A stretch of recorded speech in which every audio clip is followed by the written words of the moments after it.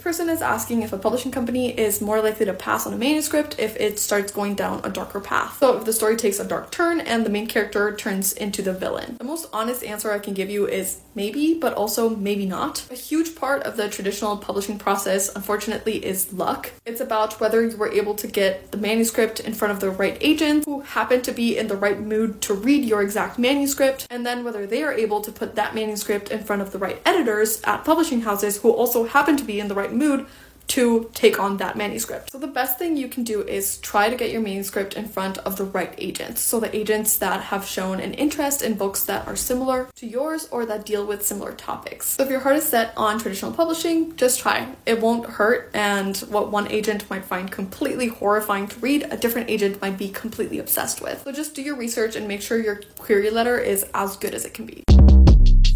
Shortcast Club.